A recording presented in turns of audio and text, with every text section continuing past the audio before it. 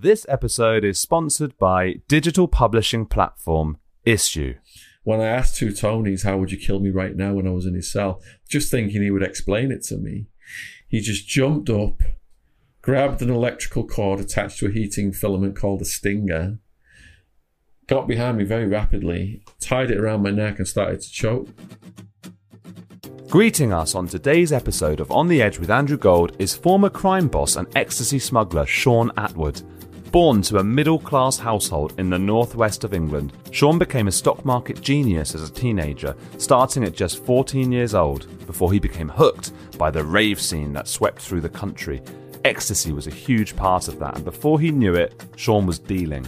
In fact, he smuggled around £10 million of E between 1997 and 2002. Rich beyond his wildest dreams, he went to America and set up the Attwood Enterprise. There, he worked alongside top players in the mafia, competing with Sammy the Bull from the Gambino crime family, among other top mobsters. You might say he was living life to the fullest, but what comes up must come down, and Shaun was arrested at his apartment after 10 witnesses came forward. At one point, he was facing 200 years in prison, and Shaun contemplated suicide, before it was reduced to 9. He served 6 years of his sentence in the prison with the highest death rate in America.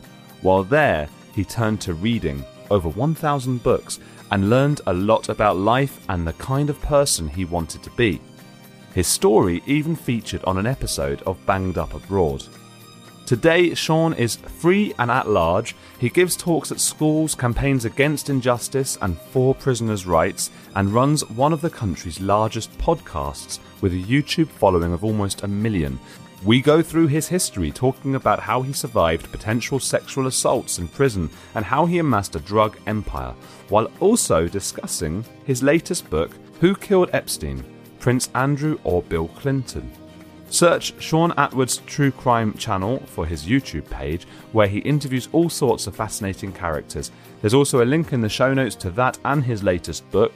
Any of Shaun's fans here for this, please do subscribe. I think you'll enjoy the podcast series. Oh, and I just got verified, a big blue tick on Twitter, so that was very exciting this week. Do follow on AndrewGold_OK. It's the same on Instagram. Shaun is on Shaun Attwood, on both, at Shaun Attwood. Next week, I speak with former Love Island contestant turned brainiac Chris Williamson before discussing eugenics with Catherine Page Harden. But now, it's Shaun Attwood.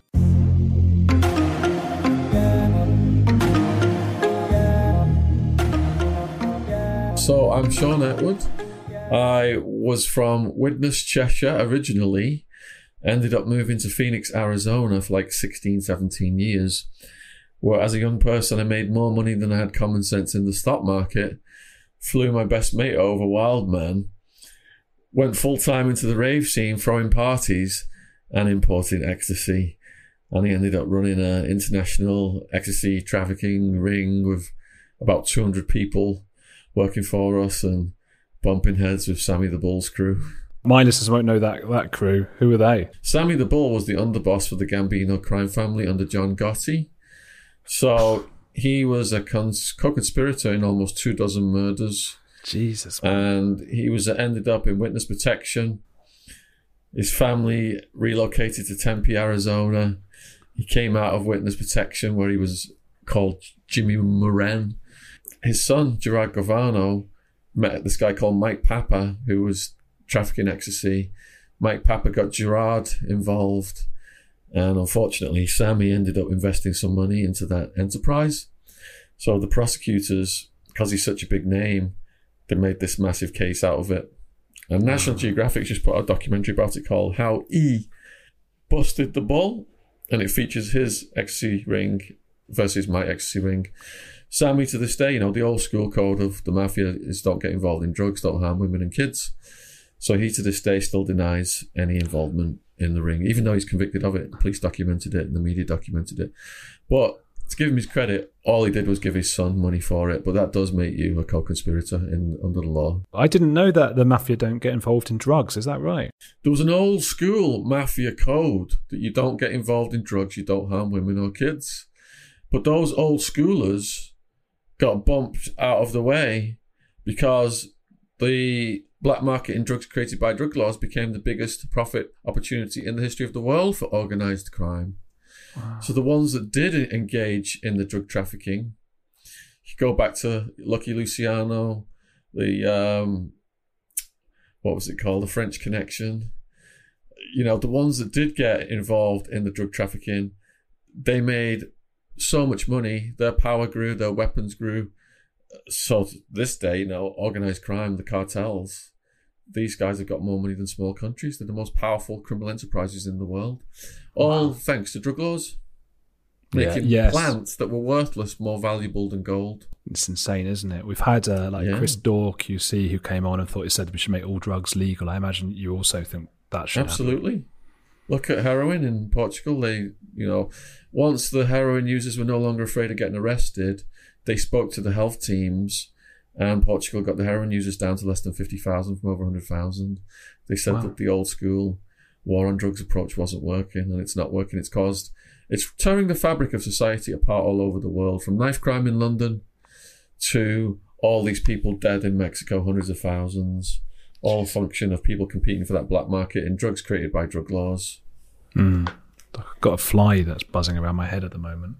Oh, there was one in here just before I turned it all on. Fucking annoying, because it makes it just doesn't look, it's not a good look on YouTube, is it? Because we're talking about quite serious things, and there's like a fly. You know what? I had a video in my garden, like what happens when a shot caller puts a green light on you. I did it in my garden like 4 or 5 years ago. Yeah. And a fly landed on my head. And I didn't even know it was there. And it's like walking around my head. And all the comments, like half the comments are about the fly. And it made that video go viral. Oh, really? Oh. It's got over 1 million views. That's like that Breaking Bad episode, The Fly. That was their most famous one, I think. They're just trying to get the fly. They're trying to get the fly out of the lab. They spend the whole day doing that. It did annoy me, that episode. Yeah, it's not the best episode, is it? It's a weird one. It's right in the middle of the series. Yeah. You want something to happen. Not much action, was there? The thing with a fly, it makes it feel like you might smell bad or something. I've literally just had a shower and washed my hair, and then it's like popping around my hair. So I don't want anyone thinking that. If you look at soothsayers and the dark arts, flies are associated with death, bubonic plague. And I've written the longest ever book about Pablo Escobar. It's called Pablo Escobar's Story. And as he's getting near his demise, he's with some of his guys, and one guy is superstitious, and this fly just will not leave Pablo alone. And he's only got days to live at that point.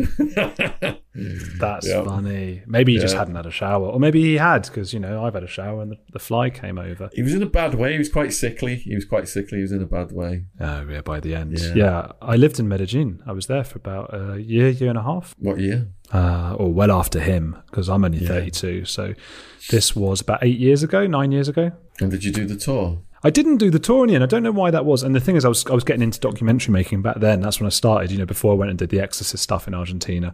And I did meet up with some production companies. And obviously the first thing I said was like, let's do something about Escobar. And they were like, we're so tired of Escobar. Anything but Escobar drugs and plastic surgery, because they were just done with it. And then I thought, well, what am I going to do? Like the Flower Festival? I mean, there's nothing left. Anyway, let's get into... we're going to go into your story a bit, and also you've got a wonderful, I imagine, book coming out. I've not had time to read it yet. I typically read them, but I only found out I'd get the opportunity to interview you a few days ago, which I'm very excited about. But we'll get onto your book, and I want to just introduce you to the audience first. And I was just thinking, so you got interested in trading, obviously, at 14 years old. That's very unusual. What kind of childhood and what kind of boy were you that led to that kind of thinking? Have you ever been to Widnes? No. Have you been to Warrington? I've sort of gone past it, Cheshire sort of area, yeah. What about Wigan? Not Wigan, I know the football club. Okay. So all very friendly northern towns that are kind of clustered together. Growing up, people left the doors open, and you go to the shops and the post office and people say hello. And even when I go up there now, coming from the south, you see like someone buying a newspaper and you say, thanks, love. Oh, hello, love. People say love a lot. Love. So, not much money. My mum, in the beginning, was a housewife, but later on she got a degree and ended up teaching kids with special needs and things like that. Oh, My dad great. was a door-to-door insurance salesman who progressed to having his own insurance business. And I went to sixth form college after school. I didn't know whether I was going to go into computer programming or the stock market. They were my two interests. I was obsessed with computers. I had like an Atari 400, a Sinclair ZX Spectrum as well. And I was doing like little programs, programming little games and stuff back then. So to hedge my bets for sixth form, I did A-level maths, physics and economics. So I could go either way. You were a smart kid. I wouldn't say I was exceedingly smart. I would say that there were some subjects I had interest in and passion for. And I've got this manic energy that if I'm passionate about something, I'm all in. So I was all in for economics and business studies. So that's what I ended up choosing to do by the time I'd finished sixth form college. Went to Liverpool University because that was the nearest one to my house. I enjoyed, living with my family so much I didn't want to move out. So I just commuted from home to university, originally on the H5 bus, but eventually got I inherited my mum's little car. Oh. And that was it, I visited America as well as a teenager, so it dazzled me, the lifestyle and how they rolled out the red carpet when they heard the English accent. So I didn't know whether to apply for jobs in London or to go to America, and I was looking down both avenues, but America won out. And you got quite involved in this. This was going to see, was it your aunt or something? And you got quite into the rave scene. Yeah. So I was into the rave scene when I was at uni because it had started, and it was all these news headlines showing all these ravers breaking into warehouses, airplane hangars, all, huge eyes, smiley faces. Yeah. Like all loved up. Like, what's going on in this country? I want a bit of this. So one of my mates out of my economic class took me to Manchester to this club. Took ecstasy, took speed, and didn't even want to stop dancing to take a pee. I was enjoying dancing so much. And this was someone who had anxiety and wouldn't dance. I was too self-conscious to dance before any of this. But on ecstasy, I was hugging strangers all night long and telling them my life story. It's amazing. Do you remember the first? Because Manchester is it's the epicenter in the 90s, wasn't it, of the whole rave scene and the music and everything. Do you remember the first time you actually tried ecstasy? Yeah, it was at the Thunderdome on Oldham Road. And my mate from economics class took us over to some Salford skinheads. I'm thinking, oh shit, we're going to get robbed here, or the cops are going to grab us. I've been watching Miami Vice, and drug deals never ended very well. And I'm like looking around. And Gary's like, give us some Billy Whiz and some E. And he took me into the men's room and explained, you there's a gram, I think, in the wrap of Billy Whiz that you... What's Billy Whiz? Speed. Okay. Yeah, you put a gram of powder and a Lucozade. So I chugged this Lucozade and drank this powder. And then I took this pill. Because when I walked in that club, it was all people just stood around the walls looking at the floor. And I thought, this is shit. But then all of a sudden, it just kind of built up. Boom, boom. All these, signals from outer space, do, do, do, do, do, do. Boom, boom, boom. I'm like, what is this? My brain can't make sense of this weird... Are they trying to communicate with Martians? But once the ecstasy hit, I was walking to the bar. My mate had already hit my mate. And he's like, come on, dance. And I'm looking at him like, no way. I'm still paralyzed at the prospect of dancing. So he just buggered off and started dancing. I'm walking to the bar. My knees buckle. And I'm on the floor then. And I just start smiling at all these jeans passing me by and these sneakers passing me by, looking up at people. And they're looking up at me with these big eyes and the exact same smile. Like we are some Martian race. And then all the noise, the... beep, beep, beep, beep. I could feel it just going into my brain, like talking to my brain. It's like, get up, telling me to get off your ass and dance. All the music was making sense. And just as the music played, my arms were just, all the hair on my arms was rising. All the tickling went down my spine. And it was like I was having an orgasm and I wasn't even being touched. Wow. You haven't taken any today, have you? No. No. It's a nice memory, though. Just reliving it. The first time I took ecstasy when I was 18 or so, I had a similar experience, I think. But then because I had so much anxiety afterwards with the come down, I never took it again because I was just so miserable. I'm told that the ecstasy these days is like not pure MDMA anymore. It's got all kinds in it. Again, a function of drug laws because the criminals running these things don't care. But back then, a good pill was like 100, 125 milligrams of MDMA. And I was happy for days. I woke up the next day with a smile on my face if I could get to sleep. I sat my finals after partying all weekend with all these beeps and beats just going around and round in my head. That would terrify me. That's terrifying. I got a 2-1 with all this. Well, so I did all right. Nonetheless. No, they didn't have any first out. So. What about the chewing? All the chewing, that's what did me in. I was just chewing everything. Gurning. I can't. Yeah, I couldn't do it. I couldn't do that. I wouldn't say I ever gurned excessively. I did do some gurning. Yeah. But I was more of a, in America, by the time we were all on it, we would just sit around and massage each other. I had a friend, a gay guy, who would just massage my head all night long. And I'm just talking to people. And I became an expert in massage because of, hours and hours of massaging each other. You probably woke up with a bruised head from all those hours.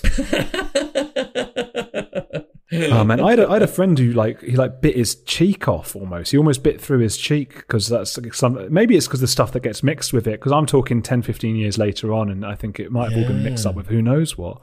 But anyway, and so you started. That's how you started, and then this anxious kid from near Liverpool. How do you then become a smuggler and dealer? Oh, it's a very gradual process, and it was expedited by the arrival of Wildman. He got out of prison, came to America in about 96, 97, got him a place near the Georgian Dragon British pub, thinking he would just have some beers with the expats and behave himself. But he just started to, he rented that place out to Colombian crack dealers, and he started to introduce me to all the people of the night. By the time he'd moved over to Tempe, Arizona, his apartment there, it was just 24-hour parties, and that's where I met Russian mafia, Italian mafia, Native American street walking, transgender sex workers, gangbangers, transvestites, Mexican mafia people. It was striptease dancers, all doing ecstasy for the first time and telling each other their life stories. I mean, even in the places Eclecticus America, the melting pot, perhaps some of these people wouldn't have crossed paths, but all on ecstasy, everybody was just opening up. And it was through those connections that, Wildman was this big, confident guy. Wherever he went, everyone would just look at him. He was so big, and he would talk to anyone, complete opposite of me. So he opened the door for me into that world, and that's where the connections were made for the criminal enterprise. And Wildman this is a friend of yours from back home? He's there. He's my best friend from childhood. He died last year. Oh, I'm so sorry to hear that. When we were all arrested, the prosecutor had him as the lead enforcer of the Atwood enterprise. But she had everybody ranked in order of seniority. He was number 3. His girlfriend, Wild Woman, a really tough Scouser, tiny but deadly, was ranked as number 2. And you were number 1? Yeah, it was called the Atwood Enterprise. Sure. Yeah. Man, I'm very sorry to hear about the loss of your friend, by the way. That must have been devastating. Oh, he's still with us. He's protecting me now against all the trolls and the enemies, and he's got me through all the recent wars. Yeah, there've been a few of those, haven't there? I guess that comes with the territory of being like a big YouTuber and stuff. I mean, I saw James English as one of them. For those who don't know, he's a big podcaster as well, and there's been a bit of beef, one would say. Yeah, he tried to take me down. I mean, the mission on my channel has been to protect women and kids from predators, and once I got into that area of exposing predators and reporting on high-profile cases, I thought the whole world would be behind me, but no. I got trolled, insanely trolled. I've lost my YouTube channel twice in the last month.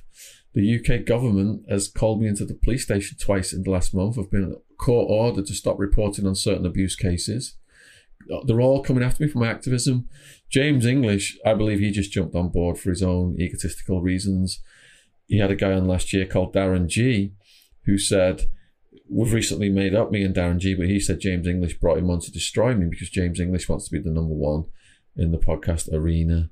And since James English started to attack me, he's thrown shade on my conviction, trying to say I was involved in dubious things. But what you learn in prison is people who accuse other people are always the ones doing those things.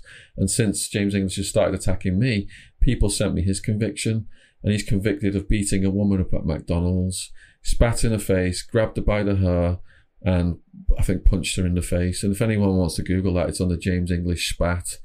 There's a Daily Mail article and numerous other articles. So it doesn't surprise me someone like that is going against the guy whose mission it is to expose people harming women and kids. I mean, I can't speak because I don't know him. I don't know very much about him. He does have a lovely accent, and that might be distract people from, if you've got that kind of very Scottish accent, which is nice, and your accent's lovely as well, but it sounds more like mine, I suppose. I'm sure when he's not threatening women, his accent does sound lovely. And I got to admit, I was supporting him for years. All these attacks came out of the blue. I was recommending him to the high heavens, collaborating with him and sharing guests. And even now, I'm not trying to destroy him. He's trying to destroy me. He's launched 2 massive attacks against me, and I'm just being forced to defend myself.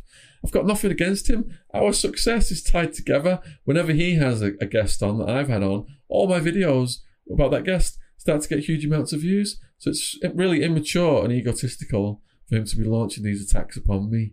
But I'm being forced to defend myself. And if he's going to cast shade on me, he's forcing me to put it out there that, he's attacked the woman at McDonald's and he's convicted of that.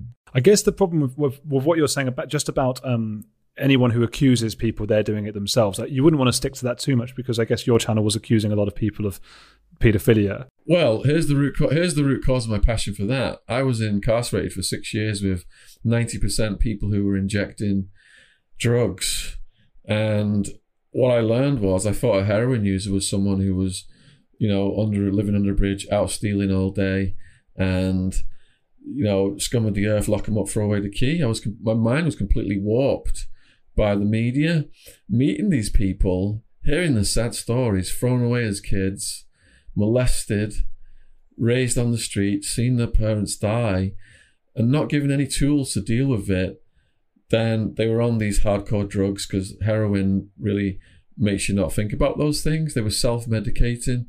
And what do? We criminalize these people who've been abused as kids, because to finance the drugs, they go into crime. Women go into sex work, or men go into stealing, dealing, robberies, things like that. And my mission has been to try and get to the root causes of things and the root causes of crime. And it became apparent to me that childhood sexual abuse is a massive root cause of crime. Look at all this crime out there. You could trace it back to the perpetrators, something bad happening to them in the childhood. And I'm also passionate about it because something happened to me in my childhood. And to this day, I'm still not come to enough terms with it in my own head to talk about it on camera. So, when I started to help other people on my channel, it was most people got out of prison telling me their stories, and it was a reoccurring thing that things had happened to these people. And then I started to interview survivors, like the Epstein case, like Maria Farmer before she was legally banned from speaking to anybody. And it was my passion, and the views we were getting on those videos. We got 60 million views on that genre that we had to delete recently to stay alive on YouTube. It's because the channel was reaching so many people and exposing what was going on and changing people's minds that all these attacks started to come about, because there are people who don't want this information getting out there. But that's an example, I suppose, of when there's a time when you do accuse people of stuff, and it doesn't mean that you were involved in it, I suppose. But although that doesn't necessarily, I'm not talking about James English. I don't know enough about that. Hey, it's Andrew. If you're enjoying Heretics, there's another podcast I want to recommend to you, especially if climate change, global conflicts, and an upcoming election are making you feel like we're on the brink of disaster. What Could Go Right is hosted by Progress Network founder Zachary Karabell and executive director Emma Varvaloucas. On What Could Go Right, the hosts sit down with expert guests to discuss the world's most pressing issues without resorting to pessimism or despair that we hear so often. Instead, they look back at how far society has come and look forward at what it will take to achieve an even brighter future. Is progress on the way? They may not have all the answers, but on What Could Go Right, they're asking the key questions. Tune in to hear interviews with upcoming guests like writer Coleman Hughes, CNN host Fareed Zakaria, and economist Alison Schrager. If you're looking for a weekly dose of optimistic ideas from smart people, join them every Wednesday on What Could Go Right, available wherever you get your podcasts. A few decades ago, private citizens used to be largely that, private. What's changed? The internet. Think about everything you've browsed, searched for, watched or tweeted. Now imagine all of that data being crawled through, collected and aggregated by third parties into a permanent public record. Your record. Having your private life exposed for others to see was once something only celebrities worried about. But in an era where everyone is online, everyone is a public figure. To keep my data private when I go online, I turn to ExpressVPN. Did you know there are hundreds of data brokers out there whose sole business is to buy and sell your data? The worst part is they don't have to tell you who they're selling it to or get your consent.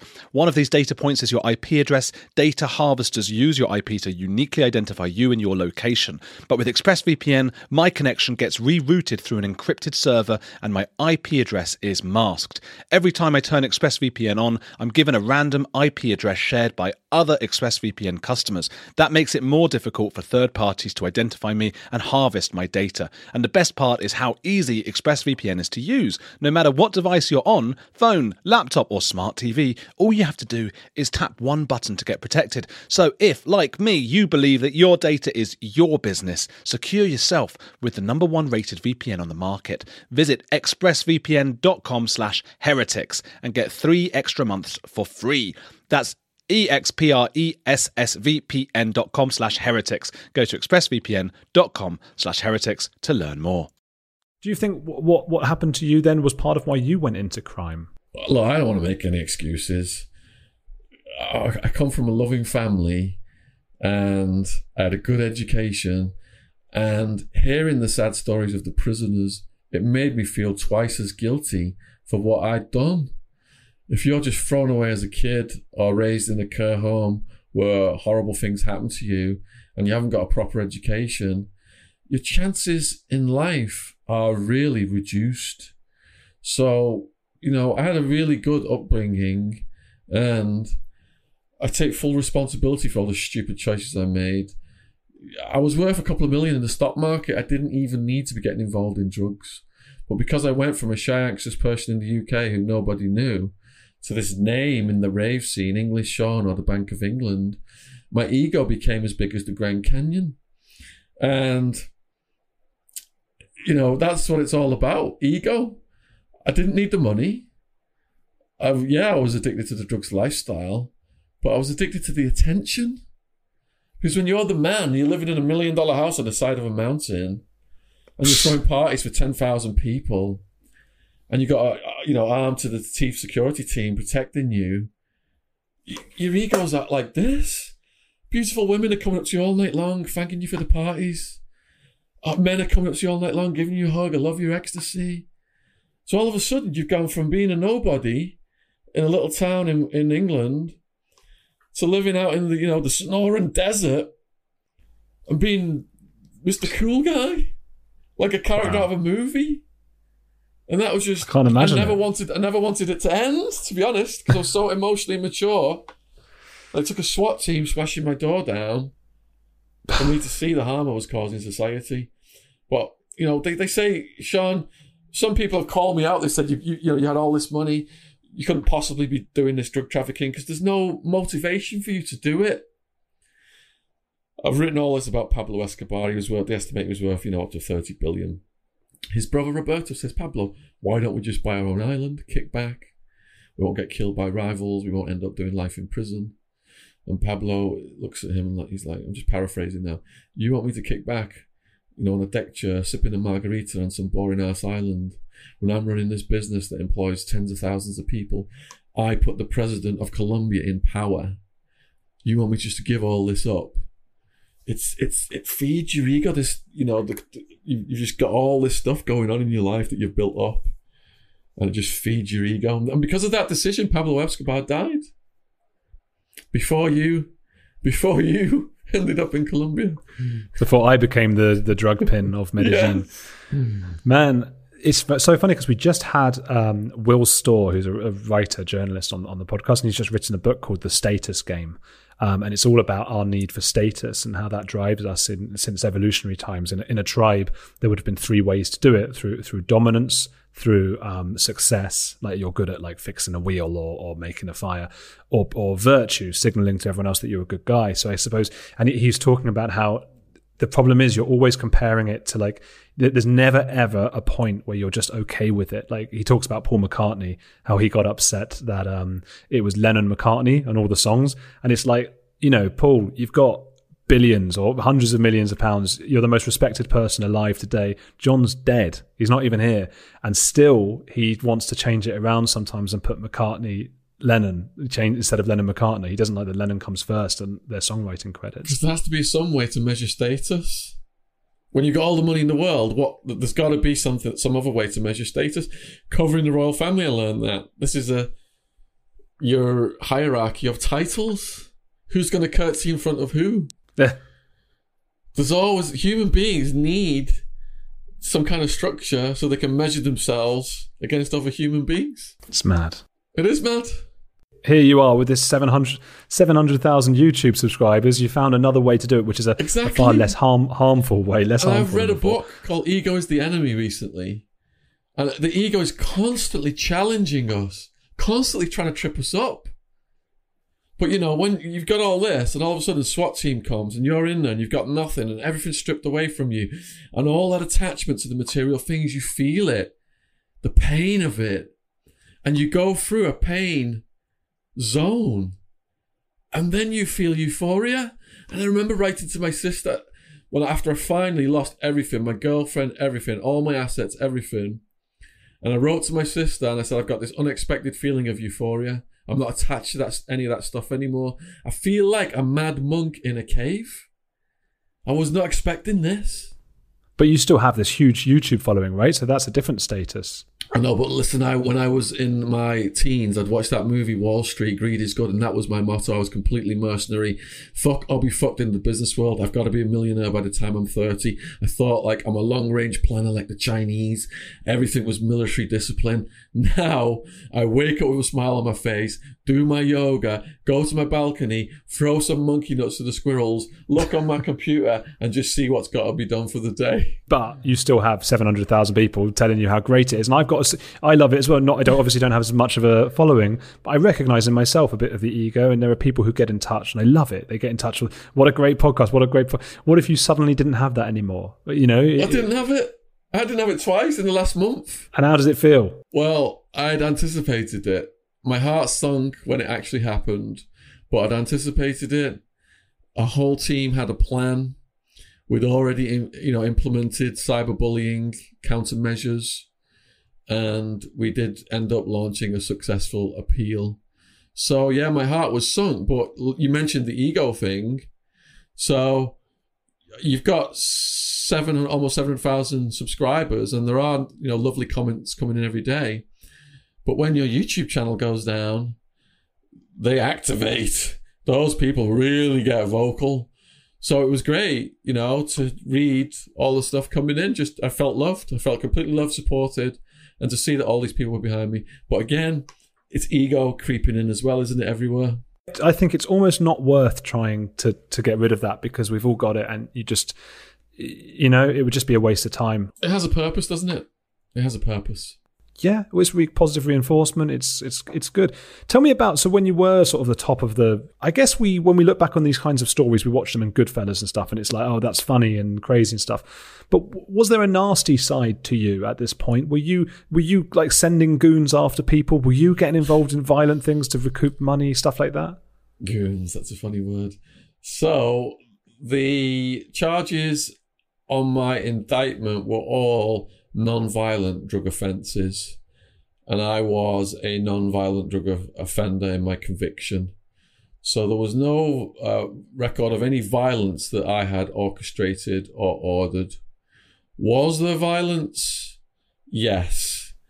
And that violence came about because when you've got over 200 people working for you and your criminal enterprise is structured whereby, you've got 10 to 20 heads of each faction under you, and then they've got middle people under them and people at the street level peddling product, there's always going to be situations arise whereby people aren't getting paid, people are getting ripped off, things are happening, and people are going to get dealt with. Whether that information gets back to me or not is another thing. But as the head of the criminal enterprise in a conspiracy case, you're liable for everything that goes on. Sure. From the people that are working for you. Yeah. But the prosecutors didn't have any evidence of anything like that. Yeah. So let's say you get a call, or maybe let's make up a hypothetical person who would be you, but isn't called Sean Atwood and lives in Canada. And he gets a call saying this group have not paid for like hundreds of thousands of pounds worth of ecstasy. What would that hypothetical person who isn't you do? Find out a means to get paid. What does that mean? I'll give you an example of what the capability was. So I got along really well with superstar DJ Keoki. Are you familiar with him? There's a movie called Party Monster, and Keoki's in that. And what happened was, we were all at an after party, everything was going well, and I left with my wife to get some rest. While I was gone, DJ Keoki, I think he threw a cigarette at one of my friends, and it like almost set fire to her clothes or something. So another DJ who was there, Mike Hot Wheels, grabbed Keoki in a headlock and smashed his head into the wall. And Keoki had a massive bodyguard with him, and he's looking at the bodyguard like, are you going to do something? And then my top sales guy, Skinner, pulls out a gun and points it at the bodyguard, and the bodyguard just didn't do anything. That all hell broke loose, and that hotel room got smashed up, and Keoki and his bodyguard fled the scene. Anyway, they fled the scene so rapidly, and they were on such a cocktail of drugs that they forgot their records. What records? Keoki's records. He was a DJ. He forgot his records. So I started to get calls then from like Ice-T's bodyguards, because Keoki lived next door to Ice-T, saying that they were going to come to Arizona because I've stolen Keoki's records. That's his life's work. Oh, shit. So Keoki sent his bodyguard, this massive guy, to Arizona. He was staying at some raver's house. Now, if you've got 200 people working for you, all locals in Arizona, you know everything that's going on. So we knew this guy was he'd come to get me, to Arizona to get me. So I thought, all right, we'll just go and have a word with him first. Violence will not be used, but we'll just do a display of force. So he will back down and he will go home with his tail tucked behind him. So we showed up at the house he was at. It was like this crazy ravers party house. There was about 3 carloads of us, me and my bouncers. They were armed. We just walked through the house. He was sat out the back, and we just circled him. And I asked him, what his problem was. And he said, Keoki had sent him out there. I'd stole his records. I said I hadn't stolen his records. I had no idea where the records were. What happened was, months later, his records were in the lost property department of the hotel, and they were retraced back to him. But he was surrounded by 20 guys with guns, and he went back to California, and they never came back to Arizona. Keoki wouldn't even gig in Arizona after that. So we did have the capability to, if people attacked us, to show them we had sufficient, means to counterattack or collect the debt. But fortunately, we never had to put that into action. There was no running gun battles or shootouts or anything. But when people know that you've got that capability, it keeps things running smoothly. Plus, I had the protection of the New Mexican Mafia, which were way more powerful in Arizona than any of the mafias. That was the house where I went to. The first day I got introduced to them, they had the rocket-propelled grenade launcher on top of the TV. It's so crazy because you're such an approachable and nice guy. It's so bizarre to imagine you sort of walking in with this group of people with guns and stuff and surrounding someone. And then how does that person react? Are they sort of... And was that Kyoki or Kyoki's bodyguard you had surrounded? His bodyguard. He sent his bodyguard out to get me. So he was come to Arizona to get me. I was defending myself. This was an act of aggression against me by someone who thought I'd stole his records. Sure. We've since made up. Once those records were found, we've since made up and apologies were issued. But I went there with my people to show my capability, knowing that guy on his own didn't stand a chance. You showed your status. No violence would happen. Was he nervous? How did he look in that moment? He shit himself. He shit himself. Yeah. Yeah. Oh, man. Well, how did you get caught? We've got to move on because I'm worried about the time and I want to get onto your book in a bit. So it's so fascinating that it's taking longer than typically because it's just such a fascinating story. How did you get caught? What happened? So there was 10 witness statements, including Skinner, who was my top ecstasy sales guy. So Skinner was a little brother. We used to be close at the raves and stuff. When I first met him, he was eating out of dumpsters. He was pretty much homeless and smoking crack. He rose up in my organisation. He ended up with a good woman, had a house and a kid. But then Wildman came over and I started spending more time with Wildman than him. Again, it's ego and jealousies and insecurities and human foibles just getting into the mix. So Skinner didn't like Wildman because of the attention he was getting from me, and Skinner launched a firebomb attack on Wild Woman. A firebomb comes through Wild Woman's apartment's window, almost sets her on fire, and then these gangsters show up saying, "Get in our car with your product, we'll take you to safety," thinking she was that dumb she was just going to get in and she was going to get jacked. But she's hard as nails. She was like, "Who the fuck do you think you're fucking talking to? You think I'm that fucking stupid? I don't know you guys from fucking Adam." She didn't get in the car with him at all. But we found out it was Skinner who was behind that. Now, Wildman at this time was in federal deportation prison. He was deemed a menace to society by the judge on his first deportation, so I had to send Mission Impossible style teams around the world to keep smuggling him back in because his behaviour was so demented, he just kept getting deported. So he was stuck in this deportation camp. Wildman gets firebombed. Wildman's like, right, as soon as I get smuggled back in, I'm going to kill Skinner. So as soon as he came back, as much as we tried to talk him out of it, he was just out to kill Skinner. My friend Joey Crack showed up at Skinner's apartment. Wildman was in there with every weapon under the sun. He had golf club, hammer, knives, all kinds of knives, pliers. And Joey Crack got grabbed as he walked in and almost something bad done to him until he realised it wasn't Skinner. So this was, at this point, Skinner had already gone to the police. He got so scared. He'd gone to the police, turned us in, and left the state. Has anyone spoken to you about the film rights to this? Yeah, the film rights are with one of my agents in London. Yeah, I could see it. Who would play you? It'd have to be someone in the 20s because I did all this in my 20s. Yeah, I don't know any actors in their 20s, and I can't think of any actors right now. Oh, well, doesn't matter, does it? Maybe we could shave your head and you could play me. I'm in my 30s. I'm 32. You look young. Do we look the same if we've got... Yeah, I could do that. I could work if I could act. I had a laser treatment on my unibrow, but I had thick eyebrows like you in my 20s, yeah.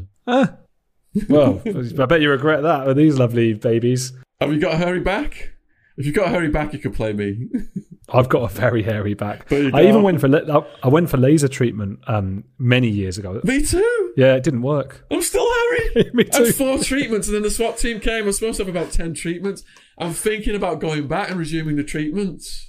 I've done exactly the same thing. I did 3 or 4, and I didn't do the full thing, and now I've got like a fucking carpet on my back. Why did you stop the treatments?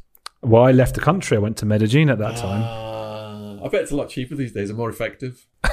I was getting them for free because I was working at the Sun, and I know everyone hates the Sun, but it was the only job I could get at the time when I was 21 or 22, Yeah. and I hated it, and I ended up getting them to pay for a flight for me to go out to Medellin or something, and then I quit my job when I was there. Yeah. But that's how I got the hair done, because I said, I know, I'll do a men's health thing for the paper, so I'll get a free hair removal thing. Yeah. So I got like a few of them done, and I could tell that the place I went to, because it was expensive, and I could tell that the place I went to were a bit like pissed off, because they were like, we've given you the article, like we've done an article in the Sun, it's not really got them anything, and now they keep doing my back. Anyway, long story short, hairy back still. What can you do? I got a bit to add on to that then. It's quite funny.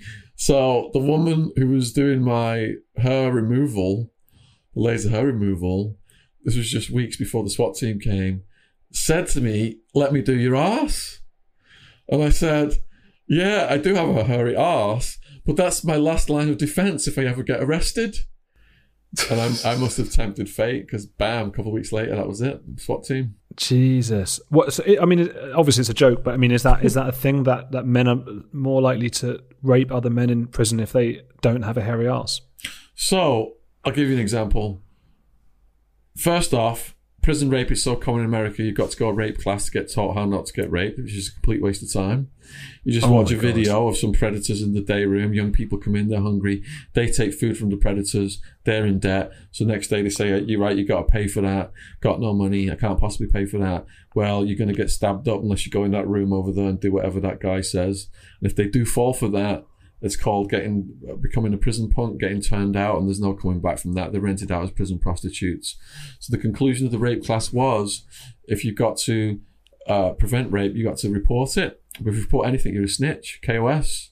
So a young prisoner was gang raped after the rape class, and nobody reported a single thing. So anyway, so I got moved to a new prison one time where I didn't know anybody. And I didn't get along with my cellmate. He was a serial home invader, torturer, who'd been breaking into people's houses, tying them up with duct tape and taking ball-peen hammers to their kneecaps. And he had some AB guys were coming in, Aryan Brotherhood guys who'd like killed child molesters and stuff. And, you know, they were just like testing me out, really. They do like a heart check on you. They were like, you know, fucking, we're going to get ourselves some limey ass, we're going to tap that limey ass, that kind of thing. You know, implying that they were going to rape me. So I fucking pulled my trousers down, showed them my hairy arse, and said, "Are you sure you want to rape this?" And they were like, "God damn, is that a nest of tarantulas down there?" And they all cracked up laughing. I'll tell you what, Andrew, humour can sometimes get you out of a tense situation. But thank God my arse hadn't been laser manscaped, because I wouldn't have been able to pull that trick that day. I suppose they want to imagine that it's a woman. I don't know, because I'm not of that mindset. Yeah, but the hairiness would put that image out, I suppose. But I think that that's not about the hairiness. It was, like you say, it was about the humour. I think if you bring humour into it, suddenly you're reminding everybody that you're all human and you're real people and you're joking and there's a bond. And acting a bit crazy as well. If you act a bit crazy, I saw people fight crazy people in prison. It's called Rule 22. No, Rule 11, sorry. It's called Rule 11 in the jail. If you're classified as mentally ill. One guy was a Golden Gloves boxer, the head of the white gang. He was clicked up with the Italian mafia. He'd won all his fights. And he fought this Chicano gang member who was Rule 11. And this fight lasted forever. Pieces of teeth getting knocked out. The next day, the Golden Gloves boxer's hand was as big as a grapefruit. All his knuckles were messed up.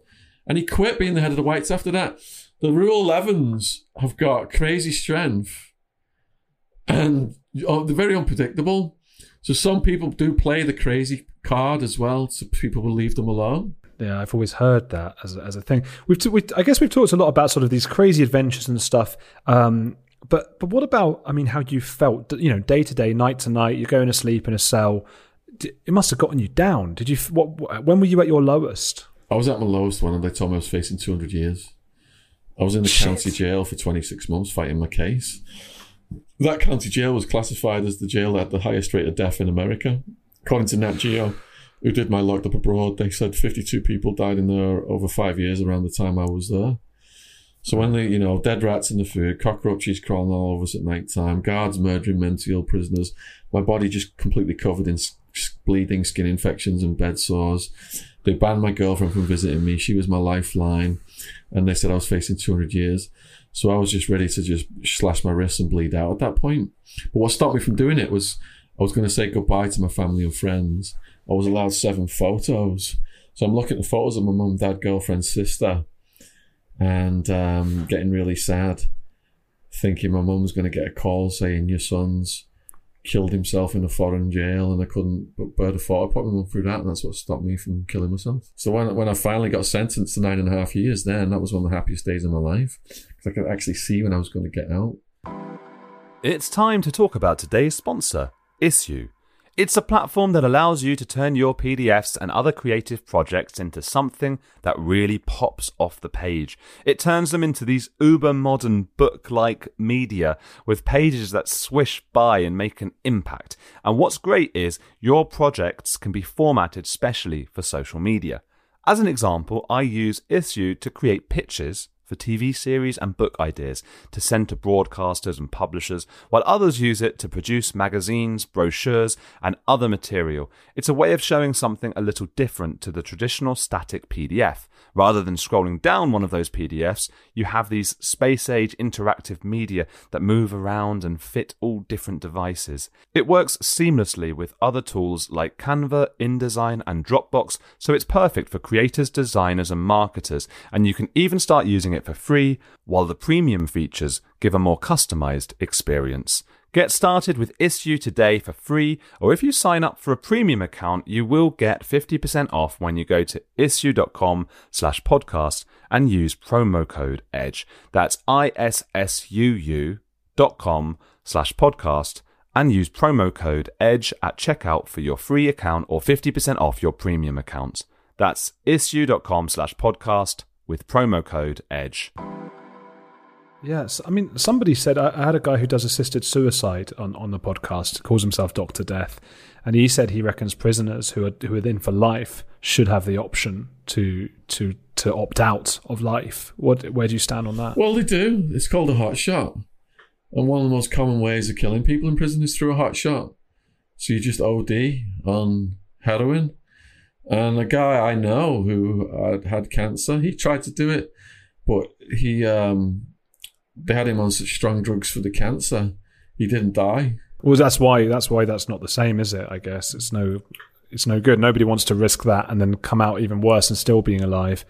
Whereas if it was assisted suicide, it would it'd be much easier for people to do. But it's just such a moral quandary, isn't it? It's an issue. I mean, how easy is it to do? I had another friend in prison who was he tried the Dr. Kevorkian method.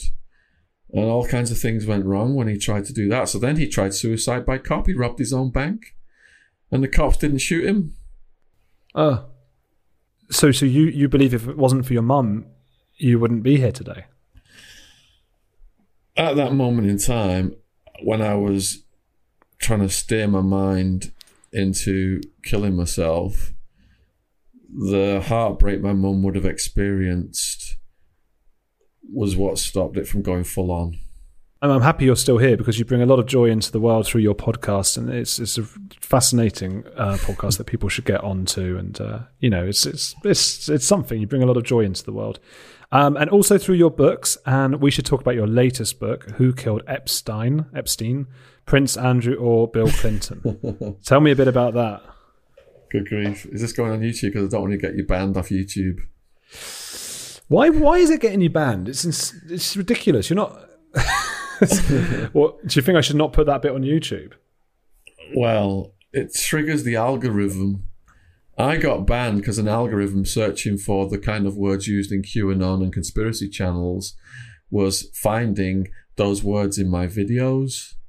And a human being restored the channel after the first termination. Then the algorithm took it down again. And we've analysed the videos that the algorithm took down. It's all to do with like human trafficking, Epstein, sexual abuse cases, Prince Andrew, talking about those kind of things. I think that once you have so many followers, there's a cut-off point where the powers that be are going to handle the situation. And I just appreciate that they didn't take me out, that I didn't just wake up, get in my car and it exploded. The guy I was living with, Hot Wheels, for 10 years, he was glad I moved out because he thought they were going to come there. And Wildman also warned me that they would come for me if I kept going down this road. About Epstein and stuff. Yeah. Well, what I could do is, I mean, my YouTube doesn't, it gets like 1% of my views or listens or whatever, so I could put this part in the audio podcast, which I don't think has the same sort of, you can talk about anything on an audio podcast, and maybe snip it from YouTube if it's going to be taken down. Yeah, it's your call. I mean, it's your platform, whatever. I did do an interview with a paedophile, and it was all right. It didn't get taken down. I got a lot of abuse for it. I wasn't defending him. Did he mention any big names? No, because he was an 18-year-old. He was the head boy of his school. I'd been researching it. Oh my God. He's a non-offender, but he's the head boy of his school. So I came across him and I was like, do you want to come on my podcast? To this day, it's the one that, like, even people who listen to, religiously to the podcast, who listen to every episode, a lot of them have said, like, that's the one I can't listen to. And then other people have said, like, whoa, that I've never heard anything like that, because it's a real interview with a guy talking about it. And, I took him to, I pushed him about some of the stuff he was up to, not offending, but he was just staying. He's the head boy of his school. It's not right. We had a woman called Dr. Sarah Good on, and it was a podcast called Inside the Minds of Pedophiles. And she went on a TV program with a pedophile. It was a non-offending one. And he said, look, if you just like want to burn us and hang us and lynch us, you're never going to learn how to help us. And he went on trying to give that side so that people would understand how to prevent his behavior. But there's a knee-jerk reaction, isn't there, to anything to do with anything like that. And that's why people use it to try and destroy other people's reputations as well. In these podcast wars, everybody is calling everybody else a paedophile. It's ridiculous. It's so childish. Every day I look at another video and people, they're getting paedophiles, or they're getting called snitches, or they're getting called gay. Like gay is a hate crime. That's insane. We had like Stephen Knight came on here, who's this anti-woke guy. He doesn't like the woke movement, and he said that a lot of people message him saying racist, and he says there's no proof for that. I've never done anything racist, and if you're going to call me racist, I'm going to call you paedophile. So now he replies to them and says you're a paedophile, but then some of them threatened him with legal stuff, so he stopped doing it. Because it's defamation. Yeah, I've got a lawsuit against James English because of what he posted last year. All this defamation, there's, if someone says something about you that there's no proof of, it's defamation, it's illegal. Shit, man. Is that going to go ahead? Well, we've got until the year after the defamation was committed to go full on. And I've tried to make the peace with him multiple times, but he just keeps sending me obscene, threatening messages saying he's going to come on my doorstep and beat me up. Jesus, man. Even last week, I just sent him a message saying, you take your video down, I'll take mine down. Let's not speak about each other again. Let's just, move on with our lives. But no, he's started this thing and he's forcing me to react. This is the ex-boyfriend of Kerry Katona, is that right? Yeah. If you Google James English spat, the whole article will come up of how he assaulted the woman at McDonald's. Yeah, and you got the two of you, I would say, are probably the two biggest indie podcasters in the UK. And nowhere near it. Nowhere near it. Really? True Geordie's got 2 million plus subscribers. Brian Rose has got 2 million plus subscribers. I would describe myself as a medium-sized podcaster. That's so crazy. I don't even know who those people are. Rogan had 7-8 million subscribers. DJ Vlad's got 6-7 million. So I guess I'm looking at the audio podcast. I don't know about the YouTube world that much at all. In the audio, in the rankings, you see like your name. You'll see Chris Williamson's another one. You'll see up near there James English. Myself, I'm in those rankings as well. True Geordie's the biggest consistently. When he puts a podcast out, he gets the most views, I would say, on YouTube. Yeah, I got to get on his podcast. Oh, he's great. Yeah, I'm gonna message him and good then. 2 million fucking fuck. That's insane. Yeah. All right. Well, fair enough then. Yeah, I don't know what I'm talking about. So yeah, go on. Tell me a bit about your book, because I do want people to buy it. You've written it now, haven't you? So let's get people to buy it. So Who Killed Epstein then? Just from the back to keep it all legalistic within what we can. We had to go over this and make legal changes before it was published. I'll just read you what the back says because it's legally something that's documented in the public domain by the news and the courts. So Virginia alleged that Epstein ordered her to have sex with Prince Andrew 3 times, including in an orgy on the pedo island, which included underage European girls. On the Lolita Express, Bill Clinton was photographed with Epstein's sex slaves. After Epstein was suicided, both men denied any knowledge of his crimes. As well as committing abhorrent acts of paedophilia for decades, Epstein had been managing a child sex blackmail operation that had ensnared some of the world's most powerful people, ranging from royalty to ex-presidents. Survivors have claimed that Epstein filmed some of his guests raping minors. Whoever ordered the hit on the super predator had a lot to lose. This book examines the roles of Epstein and his accomplices in the honey trap operation and the likelihood of a royal prince or an ex-president being co-conspirators in his assassination.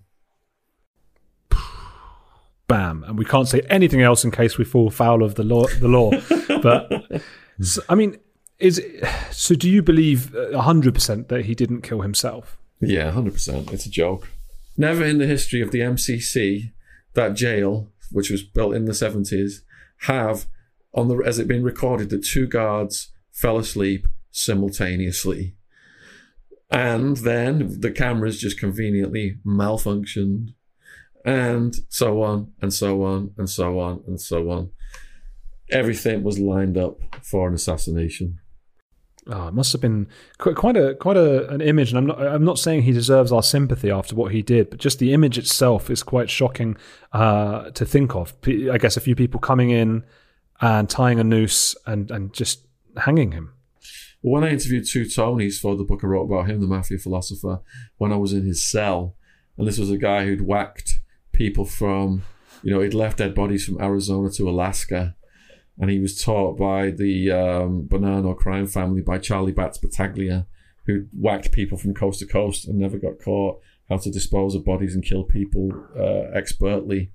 When I asked 2 Tonys, how would you kill me right now when I was in his cell, just thinking he would explain it to me, he just jumped up, grabbed an electrical cord attached to a heating filament called a stinger, got behind me very rapidly, tied it around my neck and started to choke. So I trusted this guy, but he took it to the point where, I could feel the full effect. Oh my God. Got about to go unconscious, and I tapped out. But if he'd have gone all the way, he could have killed me very rapidly. And that pressure, in all likelihood, would have damaged my hyoid. And it was the hyoid fracture that is more common in homicidal strangulation than it is suicide. It's one of the main pieces of evidence that Epstein was suicided. Right, and then they would have lifted his body up and as if he'd hanged himself. Exactly. Wow, to have been a fly on the wall, you feel like that kind of cell should have had a camera on it all the time or something. Yeah, it did until the day of doing the dirty deed. It got switched off, didn't it? It conveniently malfunctioned. Fucking hell. And they removed the cellmate the night before. It's insane, isn't it? It's amazing that's not spoken about more. I know everybody sort of knows about it, and everybody has this idea that he didn't really kill himself. Everybody's aware of that, but I don't think we're aware of the facts to that extent. And then you just feel powerless when stuff like that happens. You're like, well, I guess that's why you've written the book, I suppose, to shed. They could whack her tomorrow, Glenn. They could whack her tomorrow. They know, we know, they killed him. But the cost of what he could have said was way worse to them than us knowing. She represents the same cost right now because she knows the same stuff. They could take her out tomorrow before it gets to trial to prevent her from exposing what he was going to expose. And they would know, we would know, 2 in a row. But that liability is so much. She's in a huge danger zone. When you say they, I think you're saying Clinton or Prince Andrew's or their entourage. Allegedly, the big people who are in his orbit, the big names who he either honey trapped or were co-conspirators. And I wouldn't rule out Gates either. I mean, these are billionaires, royalty, presidents. Prince Andrew's in trouble now, isn't he? I think he's had more allegations against him. He's got a lawsuit filed against him. So it's human nature. If you've got all the money and power in the world to take people out who present a liability to you. One of my favourite books was The Decline and Fall of the Roman Empire by Gibbon. And just reading all the shenanigans that went on back then. They were assassinating each other, their own family members. Power, image, ego. These things don't change. These things are just going on now in a more technologically sophisticated environment. I think that's a good way to end on. Do you think, is there stuff that you felt you wanted to talk about more that I could ask now, or how do you feel? Unless we've got anything to add about our hairy backs, I'm definitely going to look into continuing the procedure, because it's annoying on a hot day. I'll send you photos of mine. Isn't it annoying on a hot day for you without sweatiness, or when you're working out? It's just not very sexy as well. It's not nice for my girlfriend to have to look at. It's not very sexy. I'm glad you said it. It's horrible. It is horrible. And I like to think of, a fairly suave man. I'm wearing a shirt for you today. I don't often do that. But you're a big guest and a big name and stuff. And I thought I'd wear a shirt. And then if you only knew, although it's funny, I mean, most people don't look very good naked anyway, do they? Particularly men. Well, you're a handsome chap and a very smooth talker, but the thought of that hairy back. That's it. Exactly. Well, if I was single, I wouldn't put it on my dating profile, I'll tell you that. Have you tried to shave it yourself? Of course I have. I have to literally, I have to dangle the shaver with the head out on the cord, dangle it up and down my back, and I can't get the central region, which leaves this patch. The sides, sides, easy. And I'm dangle. And there's this mat in the middle of my back.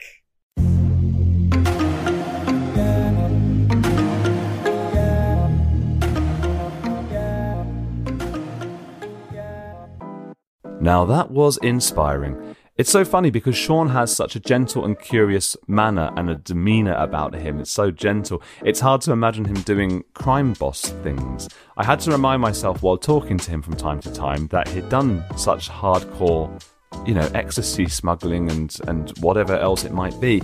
It's clear he's an absolute workaholic, and it was a delight to see how he's turned his life around to do a lot of good in the world. Good on you, Sean, and thank you for taking the time to come on the On the Edge with Andrew Gold podcast. Sean's bonus segment is really, really revealing, and you'll find that by signing up to patreon.com/Andrew Gold or going to the Apple subscriptions. It's the VIP section on my Apple page. Remember to find a link to Sean's YouTube and podcast pages, as well as his latest book, Who Killed Epstein, Prince Andrew or Bill Clinton, in the show notes. Again, any of Sean's fans on here, please do subscribe and stick around. Get in touch to tell me how you found this podcast through him. I love to hear from listeners, and leave reviews on Apple or Castbox or anywhere else you can. I'm still super excited about my new blue tick on Twitter, by the way, so do follow me there on AndrewGold_OK. Same on Instagram. Sean is on Sean Atwood on both. As many of you know, I've been moving house the past few weeks, which means I've had to get a lot of these interviews and the voiceovers done in advance. In this part of the show, I typically read out new reviews, but I'm recording it too far ahead. I will catch up with them in a few episodes' time, though. Remember to check out my sponsor. It helps me massively if you just take a look on issuu.com. That's two U's, issuu.com/podcast, and using promo code EDGE for 50% off a premium account. In the next few weeks, there are episodes with former Love Island contestant turned podcasting brainiac Chris Williamson, genetics professor Catherine Page Harden, and forensic psychiatrist Dr. Sohom Das. I'm really excited to bring those to you, and I'll see you next week. Hey, Drew Scott here, and I'm Jonathan Scott, reminding you that life's better with a home policy from American Family Insurance. They can help you get just the right protection at just the right price and help you save when you bundle home and auto. Kind of like Goldilocks and the Three Bears. It'll be just right for you. We love a custom build. American Family Insurance. Insure carefully, dream fearlessly. Get a quote and find an agent at amfam.com. Products not available in every state. Visit amfam.com to learn how discounts may apply to you. American Family Mutual Insurance Company, S.I. and its operating company, 6000 American Parkway, Madison, Wisconsin.